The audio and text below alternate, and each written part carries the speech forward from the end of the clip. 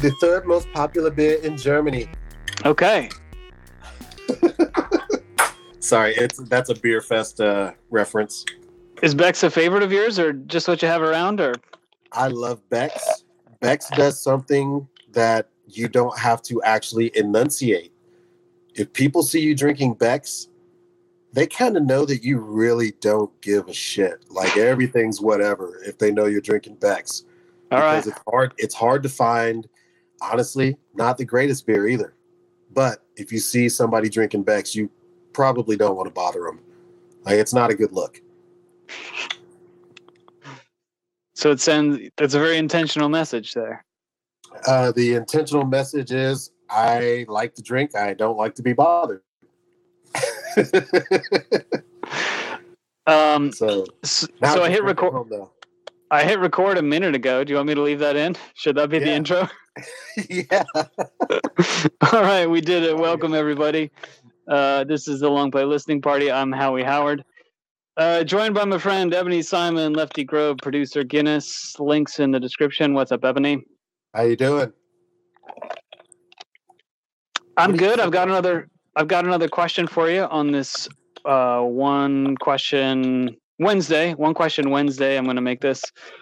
What are you drinking on, by the way? Sorry. Oh, I've got ice water and a little bit of Old Forester 86. Ooh, 86. That's a good one. Is that a bonded 86 or is it just a regular? No, that's just the regular Old Forester, which has kind of become my my favorite for a regular. It's not a special, you know. Yeah, mine's always Woodford Reserve, but I will not turn down Old Forester. Sure. Well, one of these days we'll get you up here and we can have an Old Forester. I would enjoy that tremendously. Sweet. But I've got a real straightforward question for you, and listeners. I didn't probably do a good enough invitation in the previous episode on musical revolutions to asking for comments and stuff. I am interested in what people think about all that, and I am interested in other people's answers to today's question. Very straightforward question: who is your favorite musician's musician? This is a term that gets thrown around for kind of the underground or if you know type of artists. And I can answer if you want a minute to think. Well, I'm weird because I'm such a music head that like I go by genre. Okay, we can go by genre. If you wanna like tell me your answer and then throw out some like genres for me, then if I have an answer there, I'll tell you. Okay. But generally, my answer to that would be I have a tie, and it's always Mogwai and Bjork first. Okay. Always. But then, like, there's other things where it's like I don't feel like listening to those things today. I'll listen to this. So it always kind of goes up and down and back and forth with me. All right. Well, we definitely know your team Bjork forever. Yes. My first pick, I have two picks. Okay. My first pick, so a common pick or a common answer to this question, and an answer that I absolutely love, is Elvis Costello, right? Ooh. A songwriter's songwriter. Yeah. I love Elvis Costello. Kind of all throughout his career, every different phase.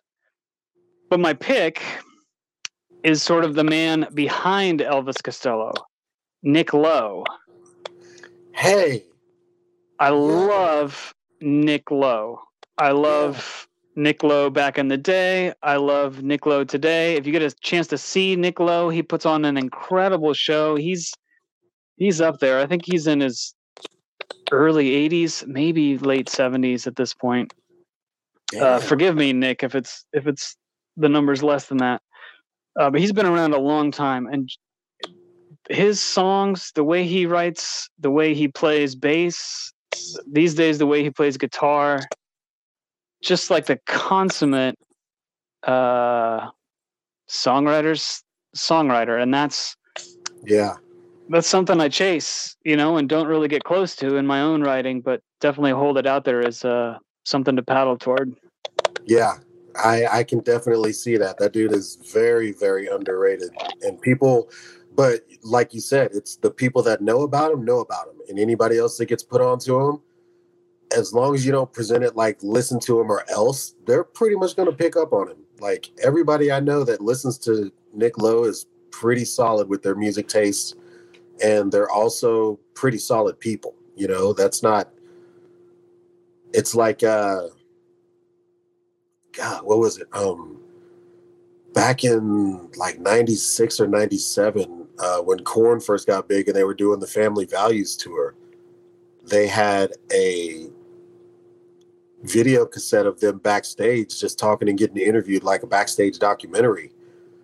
And they kept playing music in the background at this one part, and I kept on trying to figure out who the hell it was. It was Portishead. I had no idea who that was. But so that was your introduction to Portishead? That was my introduction to who Portishead actually was. I knew Sour Times. I knew Glory Box. I just had no clue who the band was. But then in like listening and watching their tour videotape, VHS, by the way. Sure. Oh, yeah. By watching that and finding out who it was, I started deep digging. And that's kind of one of the first bands I deep dug on was Portishead, because I was just like, who did this?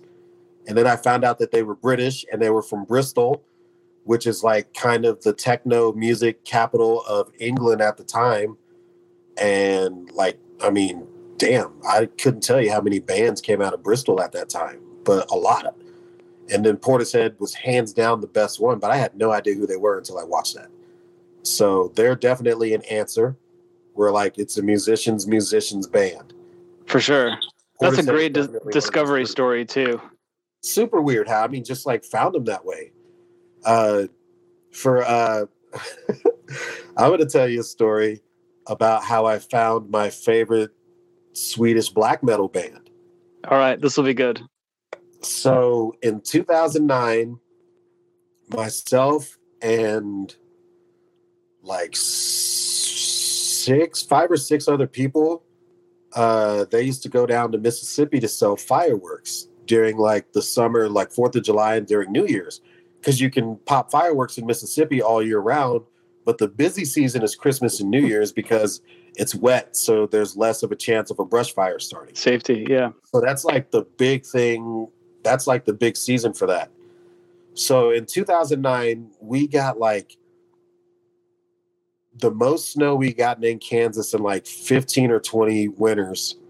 And it was the coldest winter in Mississippi in 25 years when we were down there, or like 15 or 20 years now, I forget. But as we're coming back, I'm with Cyrus from the Love Garden. I go down and we're tent partners down there. On the way back from Mississippi, we're like outside of Kansas City and we're listening to KJHK. And this acoustic song comes on from this band. And I'm like, who is this? And he's like, you should call the station and find out. So I jump on the cell phone, which I had only had for like maybe a year or two at the time, because I was just like, I want a house line. I don't like this shit. But I get on the phone and I call them and I'm like, who is this playing right now? And they're like, this is a Swedish or Norwegian band called Borknagar. And I was like, they're what? And he was like, they're Swedish and they do metal, but they decided that they wanted to do an album using traditional Viking instruments. And that's how I found out who that band was. So that's my black metal sleeper band. And like their metal albums are so solid, but that acoustic album is ridiculous. That's what I was going to ask is if you were a fan of the whole, like their whole discography or just that one kind of unique album. They have good music, but that album is so unique and so out of line for the music that they do that it's my favorite. Yeah. And it's called Origin. That's the name of the album. And it's all just acoustic. Like there's a pan flute, there's lyres, there's like early iterations of like drums and bass guitars, and like the first version of an actual like 8-string guitar that they had in Viking culture. All of that stuff is represented on this album, and it's super dope. And it's just a good listen. It's not necessarily going to be your favorite thing, but other musicians would probably listen to that album and be like, damn, this is good. Yeah. So I will find all this stuff and link to it. I think Okay, I'm going to give you, or I'm going to request an artist from like the 60s or 70s to give you kind of something to go on next. And while you think about that, I'm going to tell you about. I was optimistic that you'd be familiar with Nick Lowe, so that's good. Yeah. Here's my fastball. I don't know. I'm 50-50 if I get it by you or not, but I'm going to try. My real like deep answer for favorite musician is a mid 70s sort of krautrock project called Helden. Do you know Helden? No, I don't actually. All right, then I have something good for you. This is a French kind of Cosmiche krautrock band from the mid 70s. Basically, one guy, Richard Pinhas, is the Anglican pronunciation. I don't know how to do a French pronunciation of this guy's name. Okay. But you know, if you like Can, if you like Neu, Helden is right in that zone. And honestly, I listen to it more than those more famous bands. Okay. It's all on Bandcamp, which is great. And yeah, Helden. I love Helden, and anyone who has interest in kind of that krautrock or Cosmiche music, dude, I'm on a mission to turn them on to Helden. Nice. Then and one last thing. I discovered Helden via a book. Googling quick. It takes me more than a second. I'll do a little edits. Yeah, wonderful book. Strange Stars, David Bowie, Pop Music, and the Decade Sci-Fi Exploded by Jason Heller. Okay. Incredible book about the intersection of science fiction and music across all genres, from rock to funk to everything in between. And just, it took me so long to read this book because there's 2 or 3 artist recommendations on like every page. So I'm on YouTube reading a paragraph at a time because I got to check out, you know, all this stuff that's recommended in the book. So I'll link to that too. But that is how I found Helden. My favorite find from that book. Nice. Dexter Wansel was another find from that book. So these are all like British singer-songwriters and like European singer-songwriters in this book? No, it's American. He talks about Funkadelic, and it's worldwide. Nice. I have to check that book out. I got to find that. I need more books anyway. I don't have any space for more books, but I need more books. So everybody needs more books. Yep, can't go wrong with more books. If anybody's watching in a state that's having these things going on with burning books and you want to save books,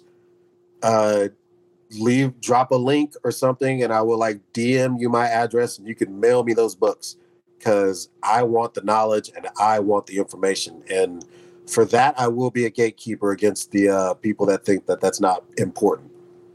So like, I don't know if that's like some weird like savior thing, but I like to read.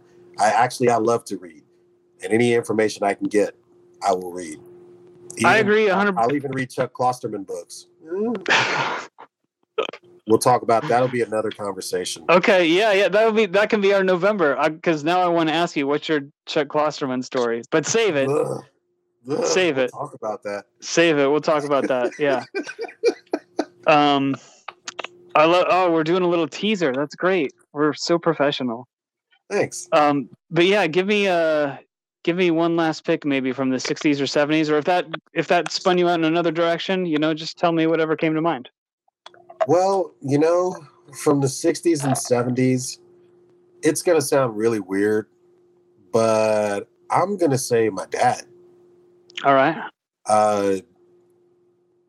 His name is Charles Simon, but his nickname is Ebony, which is how I got my actual name. And in the 60s and 70s, he was really doing a lot of things like he does percussion. He's done percussion for almost every band you could think of that did live percussion. You know, he did stuff with Rare Earth, Black Oak, Arkansas, Richie Havens. He was with Rare Earth when they were signed to the same label as ZZ Top and the Rolling Stones. He's got one of the greatest rock star stories I've ever heard in my life, ever. And it involves Sly Stone. Let me see. He's in the Las Vegas Rock and Roll Hall of Fame for two separate bands. One of them is Skuro. They had a minor hit. They were also another band on that same label too. They had a minor hit in the 70s that sent them on tour for a while. And then he did his own jazz fusion band called the Ebony Express. And he also did another one later on in the late 70s, early 80s called The Street Affair. And the Ebony Express was all original stuff and Street Affair was like covers. So a lot of things that you've heard, he did covers of and he just did things with. And he kind of lived the life until, you know, the family came around, and then it was like, I got to take care of my family and I can't raise my kids as a touring musician because I'm gone from home too much. So moves back to the area, meets my mom, and hello. So that's kind of how life started for me. So was he based in Wichita this whole time, or he was somewhere else? He was born in slightly north of the bayou, Shreveport, Lake Charles area of Louisiana. He was raised in Wichita, and then he went to the military, and he was in Germany for a while, and then he got out of the military and somehow ended up in Vegas doing percussion. And he was the man about town for doing stuff. And, you know, you need percussion on your album, call Ebony up. He'll come to the studio and knock it out real quick, you know? Nice. So, yeah. When I get the chance, I will email you a couple of his tracks because I do have some. Awesome. So, yeah, and do you think I'll search, but will I be able to find anything online from, I mean, the big stuff, obviously. I doubt it. The big stuff, like the stuff with Skuro, yeah, you could probably find it. Most of the other stuff is like touring live, and we need extra, you know, layers for live shows. Gotcha. Because that was a big thing. You could do studio tricks, but people wanted to see it live. So, you know, if you had somebody play the congas on the album, you got to have somebody play congas on the tour. So that was kind of like his lane. But his music is my favorite. Like it's some of the few things that there's no skips when I have it on when I'm listening to my iPods, because I still have my iPods. But when his music comes on, no skips. I've even sampled one of his songs to like do some stuff with, 2 or 3, but only one of them is really like the solid thing, and I got that one on lock. And I'm gonna keep tinkering with that until I got it to sound right. For sure. But for era, it's him. Have you been listening to his music your whole life, or was there like a point in your life where you became more interested in hearing what he'd done? It's yes to both, because I was listening to it my entire life, you know, just growing up with him in the house. Like, he's got a set of congas that are older than me, and they still play. And if he had the energy and like his body would hold up, he would still play now. But he's gotten older, and, you know, the energy level is not as high as it used to be, and like the movement's not as good as it used to be, but he's still got all his instruments, and I'm definitely going to be getting all of those instruments. They're not going to waste. So that's the old man. And I also like to, you know, let people know that I have a musical lineage, and that's pretty much where it starts for me. Watching my old man do stuff made me want to do stuff. So that's awesome. Yeah. Also, Charles Ebony Simon. Yep. Also, you know, a sneaky second place to somebody I don't listen to very much, but they're really good from that era. Loggins and Messina. All right. Bro, go back and listen to Loggins and Messina. You don't even get hair metal without Loggins and Messina, and they don't even do that kind of music. Like, they did that version of Blue Eyed Soul that like was coming around, and basically turned into yacht rock in the 80s, but they were doing it before anybody else was doing it and writing like beautiful music doing it. So Loggins and Messina comes in real close on that one. I love it. Do you have a particular album that I should start with? No, not really. All right. I mean, I honestly would just suggest with those guys doing the greatest hits or just doing a deep dive, because we obviously know who Kenny Loggins is because, you know, he had a real big solo career in the 80s, you know, Top Gun soundtrack and Cat Jack theme song and all that stuff. But like Jim Messina is a monster songwriter. And I think the balance that they gave each other makes them a better duo to me than Steely Dan. Although Steely Dan is solid. Like, I'm not knocking Steely Dan at all. Right. But in that genre or in that area of time, Loggins and Messina is it. So, I mean, they did. That will be a fun dive. I'm excited. Yeah, I think the biggest song that you would know from them is they did Smoking in the Boys' Room and Your Mama Don't Dance. So, Poison covered Your Mama Don't Dance on Open Up and Say Ah. And Motley Crue covered Smoking in the Boys' Room. So, like, hair metal doesn't exist without Loggins and Messina. Loggins and Messina. Yeah. I love it. Well, that's a perfect place to leave the show. Viewers, if you want to drop your favorite musician in the comments or email us at thelongplaylp@gmail.com, that would be great. Love to hear those.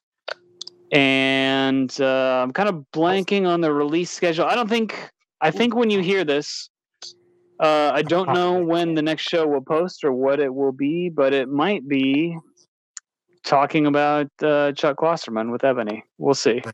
Ooh, can I add one more low key artist that everybody needs to know about? Absolutely. Tiffany Goucher. Spell that for me. Tiffany, obviously the first name, Goucher, Gouche, with the accent over the E. I'm glad I asked because that would have taken me a while. Yeah, she is the cousin of Daniel Caesar and the artist Her. Okay. But you know about Daniel Caesar and Her. You hardly ever hear about Tiffany Goucher. But quietly, that is my one from like the nowadays. That's the one. Like, she does not put out bad music at all. And it's really good because she's a Black queer woman and she talks about love in a way that guys should really want to think about the women that they are involved with. Like, that love, she says it as a queer woman and says it like a straight man should think it, you know? Yeah. And I think that's a really important thing for someone to cross promote. But like, that's my one right there. Tiffany Goucher, Can Do No Wrong. You will not be disappointed with that artist. She's amazing. Very cool. I could not be happier with the list we put together of stuff for people to check out and for me to check out. And I'm glad I could give you Helden. I think you'll really enjoy that. So yeah, I'm definitely going to dig into that. That's going to be tomorrow's bus ride music. Wins all around on the Long Play listening party. Nice. Later, everybody.